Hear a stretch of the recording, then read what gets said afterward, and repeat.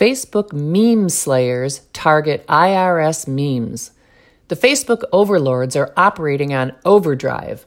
On Tuesday, August 16th, I discovered that the Facebook overlords had fact-checked not one, not two, but 3 of the satirical memes I had posted over the past 4 days on my personal Facebook page.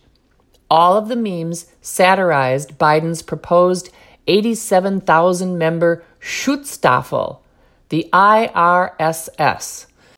This is a sure sign that Dems are quaking in their jackboots about how much the public hates their Inflation Reduction Act that spends buckets of hard-earned ducats on more bureaucrats whose job will be to squeeze more money from Americans.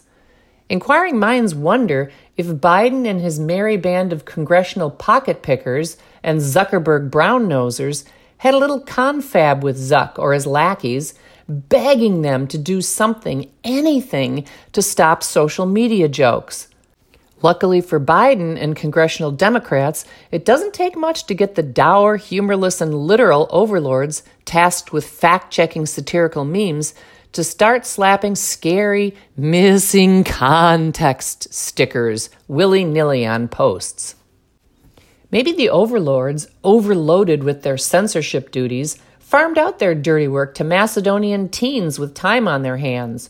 Or maybe the scary missing context stickers, the next best thing to censorship, were slapped on by avatars in the metaverse where real people go to die. Clearly, someone isn't happy about viral jokes about the Democrats hiring an 87,000-member fiscal goon squad. If you go to this article online, I've posted the 3 memes that got someone's panties in a twist. Word to the meta meme slayers: all memes lack context. All cartoons lack context. All jokes lack context. Are the meme slayers actually saying that Facebook kinda sorta prohibits all memes, cartoons, and jokes? Even satirical essays lack context.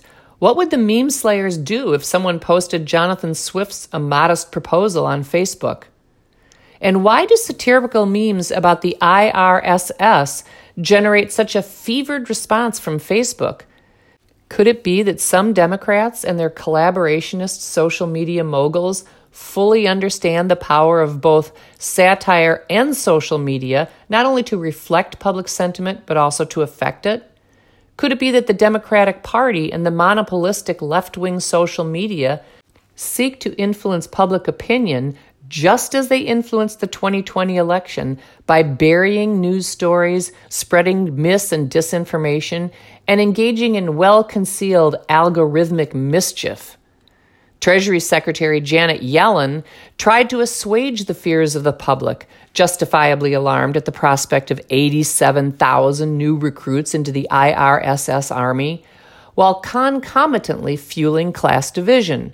She wrote, specifically, I direct that any additional resources, including any new personnel or auditors that are hired, shall not be used to increase the share of small business or households below the $400,000 threshold that are audited relative to historical levels, end quote. But the Heritage Foundation pokes a sharp stick into the sunshiny balloon Yellen tried to fly over the heads of deplorables.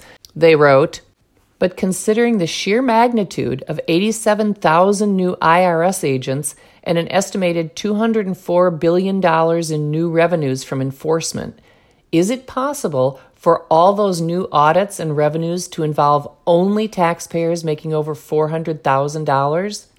Returning to 2010 audit rates for all individuals making over $400,000 would generate only 28% or $9.9 billion out of the estimated $35.3 billion in new IRS enforcement revenues in 2031. Even increasing recent audit rates 30-fold for taxpayers making over $400,000, including 100% audit rates on taxpayers with incomes over $10 million, still would fall more than 20% short of raising the estimated $35.3 billion in new revenues in 2031, end quote. Sounds like Yellen, Biden, and congressional Democrats, including Senator Joe Manchin, have once again foisted on Americans a mess of fiscal pottage gussied up with some mis- and disinformation. And if some satirical social media jokes create problems for their political futures and their hopes for total control of American lives, those jokes must go. This isn't the first time Facebook overlords have come unexpectedly to my tiny soapbox in the virtual public square. Like the Spanish Inquisition, they appeared and hauled me off to Meta prison for 30 days because of a cartoon which you can see in this article online on the economy, claiming it violated their standards on suicide. Silly me, I thought it was a cartoon about socialism and the economy. My apologies to all people who contemplate suicide with a dinner fork. Everyone who cares about the future of our declining republic seeks to influence public opinion. There's nothing wrong with that. But there is something very wrong about the means the unholy alliance of the Democrat Party and social media use to achieve their ends. Ends that include expanding the permanent, unelected, unaccountable government bureaucracy that has the power to destroy lives.